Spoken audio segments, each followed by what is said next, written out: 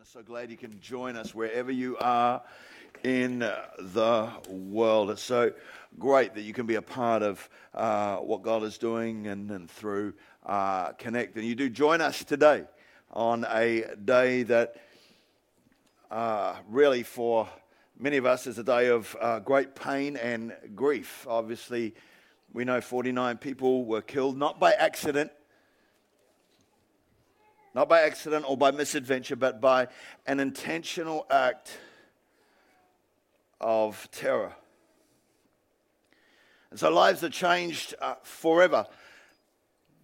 In fact, it feels like everything's changed. I was just thinking this morning, it's that same feeling I had when 9/11 happened, you know.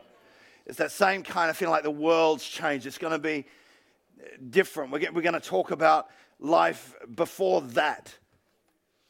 And now we're living life after that. It's become, for our nation, a defining moment, a thing that we'll remember. People will remember where they were when they heard that. It's changed us. Something's shifted. Lives changed forever. I mean, our weeks started off like any other week. Our lives started off like any other, maybe that day started off for Anita and I. We actually flew down to the South Island on Tuesday. We headed off. We were due to go down to Queenstown, and we got stuck in traffic like any other day, getting out of Kapiti. In fact, it took us 26 minutes to get out of Kapiti, and because of that, then we had a fight. We had a fight, and we weren't talking to each other, and the thing is, it was a 2-hour trip. Because I was like, we should have left earlier, and she's like, are you blaming me? And then I'm like, yeah, kind of, but we weren't talking to each other, so it was a long trip. We had enough time for healing and restoration during the trip, but we arrived in Wellington Airport. We missed our flight. It was out there. It was. I knew we're gonna miss it. We just couldn't make it. And then they said, well, we can just to get to Queenstown, we'll fly you to Auckland, and then you fly. So it was a long day. We flew down there, and it was a great time. And we spent a day with really movement leaders from around the nation, key leaders. It's something Paul DeYoung puts together just for a few leaders, just to sit around. We just talk and dream for the nation, and just talked about how what God is doing, and each of us, and so all the who's who in the zoo is there, and it's just great to be able to just spend that time reflecting. And then we had to fly to Christchurch, and we got up early, got the taxi, got there. This time we made it. We did it. Amen. Hallelujah. And we got on there, but then they told us that this plane might not land because the cloud's too low. But eventually it didn't. We took off. And we got in Christchurch. We spent Thursday meeting our leaders, just visiting different pastors and seeing how they're doing. And then on Friday we had a meeting plan in a hotel in Hagley Park. And we met, and we gathered, and we talked, and we were just sharing together. And then we shared a meal together. We had lunch. There's about 25 of us all there, and on Deans Avenue. And as we were eating lunch and finished, and it was just starting to say goodbye to people, I said to one of the pastors, actually, Carl and Lisa, who are going to be here in a couple of weeks, I was like, hey, I've got a copy of the worship album, because they'd been participants, and throwing some money. I said, like, do you want to hear one of the songs off it? I've got a rough copy of it if you want to hear it. And they're like, yeah, let's play it. And so put it on the boombox, and I started to play it in the room, and suddenly there was a siren that went off in the hotel, and I thought it was a fire alarm. And so you start to go out, and then a girl came in and said, we are in lockdown now because we're like, what's happening? And it was all just evolving at the time. But they said there is a shooter out there. Someone is shooting people. Apparently some shots have been fired at a mosque. And I was like, I don't know where we are in Christchurch. I'm just, where's that? They said, pretty much 1 minute down the road. The same road we were on. And so we're standing there. I went outside and had a look, and there was police everywhere, and sirens, and noise. And then I started thinking, we've got an airplane to catch. I need to go. We didn't know what was happening. We didn't know how bad it was. It was evolving. It was happening. And again, just coming out, we didn't know. We knew that there was a person out there, which was kind of weird, but we still wanted to get to the airport anyway. And so we jumped in the car and drove, and just conscious of, that there is someone out there. There's police cars running everywhere. And if we hadn't left at that time, the cordon kept getting wider and wider. And by the time we got to the airport, the whole city was basically locked down. As we walked into the airport and through and sat in the lounge there, we watched flight cancel. We saw people standing around and talking and people calling. And it was a surreal kind of environment. When we arrived home, I want to just tell you, we were exhausted. Just the mental stress of being involved in that. So I can't even imagine what it's like for those families that have lost people.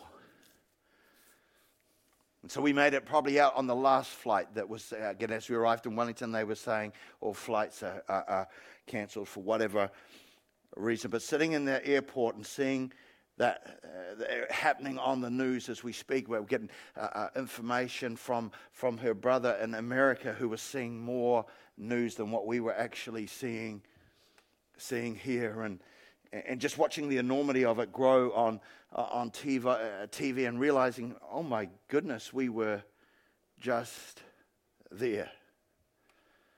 I said to Anita, this will change everything. This will change everything, and I don't even know what everything is. I don't even know, but I know it will change everything. This will change us. It has changed us. This will change us as a nation. I read an article yesterday that said this, and it said, you wish you could wake up in a world in which children could go to school, where friends could go to movies, where athletes could run in marathons, where music lovers could go to concerts, where people could go to the mall or places of worship without the fear of violence.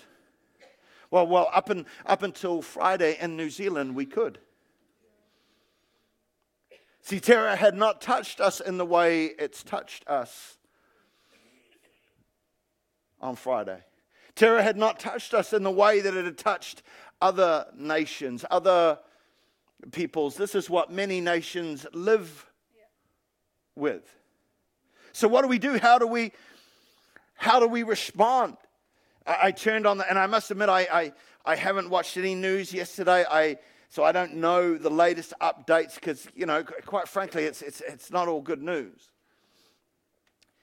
But as I turned the news on Friday night, I just turned it on. Hillary Barry was there speaking with a security expert from the United States. And as he was speaking about the response, he was like, we should ban and block and stop and control this hate speech.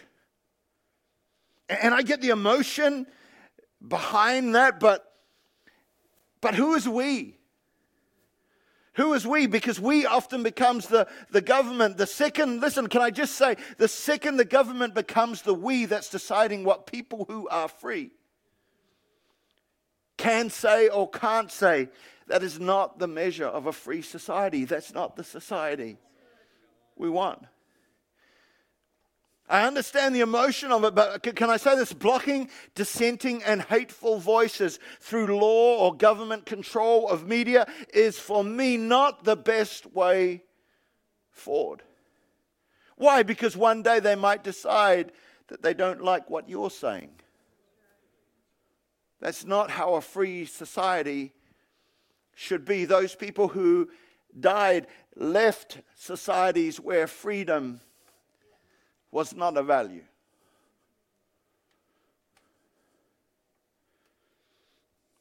And don't get me wrong, I'm all for better laws and smarter laws, but you can't legislate away terror. Can I say this? Changed laws do not change hearts. And we as a nation try to make, we do it all the time. We as a nation are trying to make everything safe. Everything, we put laws in place to make everything safe, to keep everything perfect. Don't climb the ladder too high. Don't do this. We put all these laws in place to keep everything safe by externally controlling our environment. But here's the thing, friends. You can take guns away.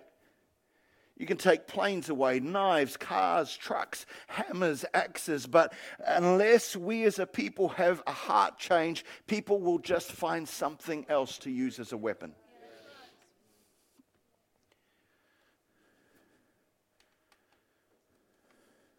Changing laws does not change hearts. It's not an outside problem we're dealing with. It's an inside problem.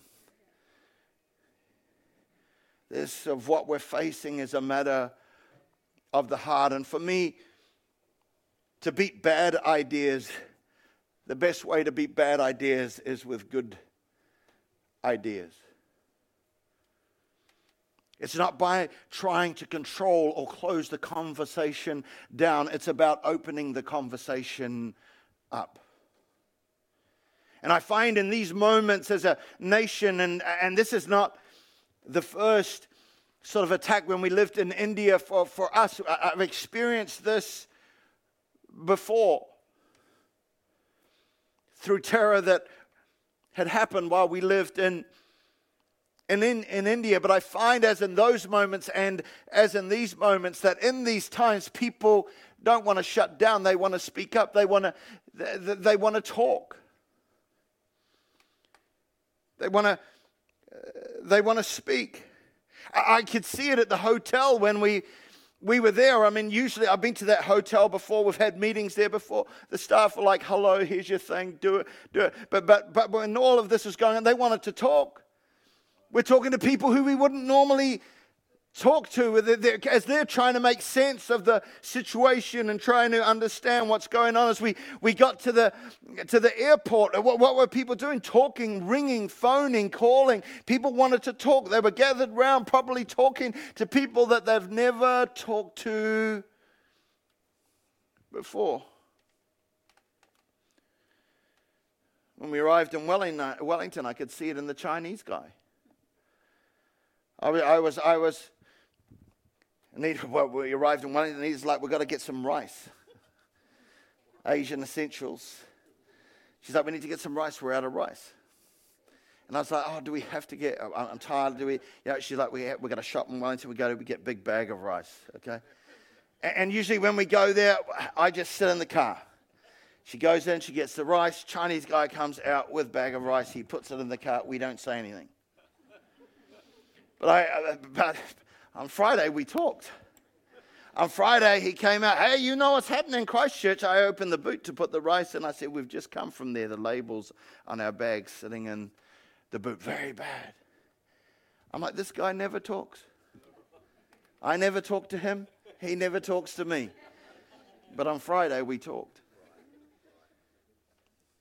Because people want to talk when they go through. People want to have a conversation where people want to try and figure this out. People want to talk. Claudette, who was just graduated, by the way, on Friday. Well done. You're not going to forget that date. We'll celebrate that next week. But again, she wanted to talk, so she wrote a post, and we put that post on. We ended up, that's so good. Let's put it on the New Life website, on the Connect website. She made a graphic because she just wanted to express herself, and people wanted to talk. That's now been seen by tens of thousands of people. Sorry, over 10, not tens of thousands yet. It will be Claudette. But last time I checked, well over 10,000 people had engaged with that post. Why? Because people want to talk. It's not about shutting things down. It's about opening things up. It's about opening the conversation up, not shutting it down. Jesus, in fact, said this. He was like, good news is like good ideas. Good news is something that should be shouted from the rooftops. Good news is something that should be shouted from the housetops. In Matthew 10, verse 27, I don't have the scripture to come up because literally I put this together yesterday because we changed everything.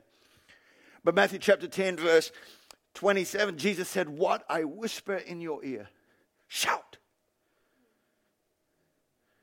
What I whisper in your ear, shout from the housetops for all to hear. And it's kind of weird as I looked at that scripture, the next verse says, and then don't be afraid of those who can kill the body.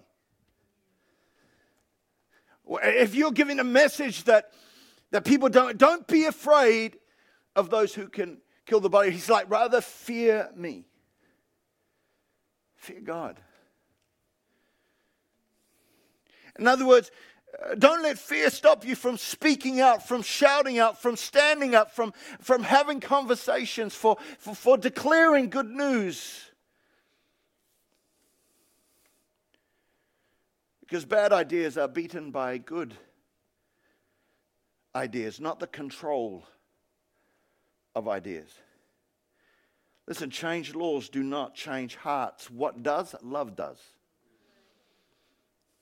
Love is the oxygen of the kingdom. What did Jesus whisper? What is it that Jesus whispered that he told us to shout about? What is it that he spoke, that he whispered into our ears, that as believers that he told us to shout about? What is that he whispered? For me, it was a better idea. It was a better idea like love your neighbor as yourself. It was stuff like, thou shalt not kill. It was stuff like that. It was stuff like forgive one another as I have forgiven you. It was stuff like love one another. And again, it's so controversial. People aren't allowed to say it in schools anymore. Maybe if they could, maybe things would be a little different if we could just speak it, if people could hear what's being whispered, if only we could shout it, maybe things would be different. So how should we respond? With love. In fact, Jesus said that's how his followers would be known. He said, people will know you. They'll know who you are. They will know you're a follower of me by the way in which you love people. They will know you by that love. And I want to tell you, there are families today that need love. Not just there, but here. There are victims today that need this love. There are children today that need this love. And dare I say it, the perpetrator needs this love. And even as I was thinking about that, I thought, but that's kind of hard because everything, that's like the total opposite. The total opposite of what I would like to do. Come on. Well, I feel it for everybody else, but I don't feel it for him. But even the perpetrator needs this love. And as I was thinking about that, I was like, no, it was almost like, no, he doesn't. But then I hear the whisper that needs to be shouted, where Jesus says, love your enemies. And did not Christ do it for us? Did not Christ die on a cross while yet we were still sinners, yet we were still enemies of God? Christ died for us. Did he not on the cross cry out, forgive them, Father, for they know not what they do?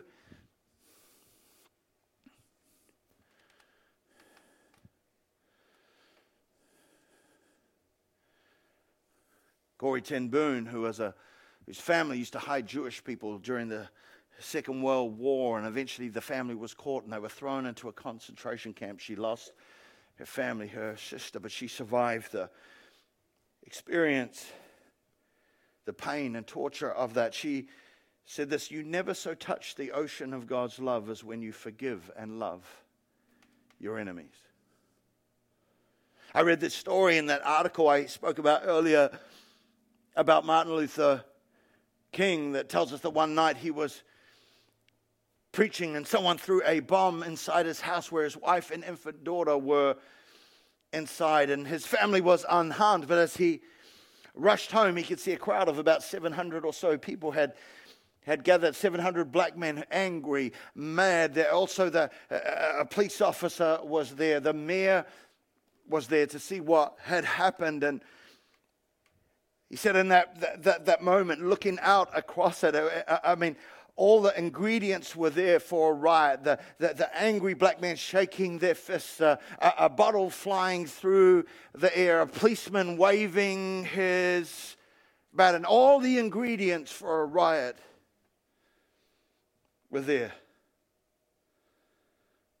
They'd been bottling it up for weeks, in fact, centuries. And King stood up on his porch and told the crowd, don't do anything panicky. And then he whispered the words and heard the whisper and shouted the words, he who lives by the sword shall perish by the sword. And then as he got everyone's attention, King spoke these words, we must love our white brothers no matter what they do to us. And last year in Alabama, we visited the civil rights, and they did a lot to them. As I've told you before, I can just stop now and go right back there. I wept my whole way through. I was like, who's the white crying guy in the civil rights music? That was me. Because the effect of hatred and the stuff that it does to people's lives and the way it ruins and how crazy people can be. He said, we must love our white brothers no matter what they do to us. We must make them know that we love them. Jesus still cries out in a world that echoes across the centuries, love your enemies. This he was speaking to the crowd. Love your enemies, bless them who curse you, pray for them that despitefully use you. He's like, we must meet hate with love. And I want to tell you, this was the turning point for the civil rights movement. People put down their fists and their weapons. That's when hate became instead an embrace. And it became a very difficult force to stop, the article says. See, the gospel of Christ moves us to love when all that there is hate. William Penn said, love is the hardest lesson in Christianity, but for that reason it should be our most care to learn it. Love is powerful, for it can turn a persecutor like Saul into a preacher whose name is Paul.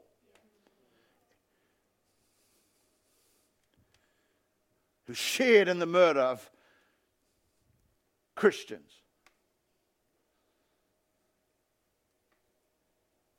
Yet God gave the murderer a message. Love is powerful. So you can kill the body, but you cannot kill love. You cannot kill forgiveness. You cannot kill grace. Love goes beyond safety.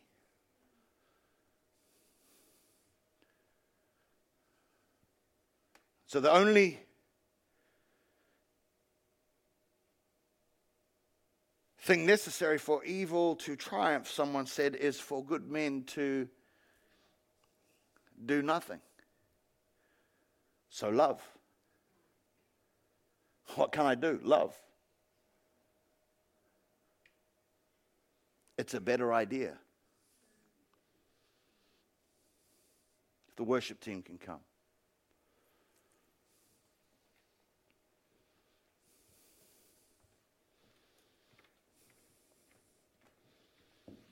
John chapter 1 verse 5, it says the light shines in the darkness. As the Prime Minister says, this is New Zealand's darkest day. But Jesus said the light shines in the darkness, and the darkness can never extinguish it. We've got to be ones who shine our light. The only thing necessary for evil to triumph is for good men and women to do nothing. So love. What can I do? Love. It's a better idea. Can we stand? We're going to sing our national anthem. As we do that, and again, just yesterday we changed everything to put it together, and thanks to all the teams who have, again, just been, let's, whatever it takes. We'll learn songs, it can be freak out, we'll change words, we'll do whatever has to be done. But I asked Helen, could we do the national anthem. I think we've got one of the most powerful national anthems in the world, and there are hundreds of verses. We're not going to do all of them. Not quite hundreds, that's evangelistically speaking. But it's a very powerful song. But we're going to begin with the Pāren Te Reo Māori. And I've always wondered, I sing it and it's part, but I was like, what does that mean? I don't know what that means. What's the translation of it? And I found it yesterday. And it's really written as a prayer. And it's saying this. If you ever wondered, what am I singing there? What am I saying there? It's saying this. O Lord God of all people, listen to us. Cherish us. May good flourish. And may your blessings flow. Defend Aotearoa. Let's sing our national anthem. Let's pray our national anthem. E hoa atua o ngā iwi matura ata whakarongona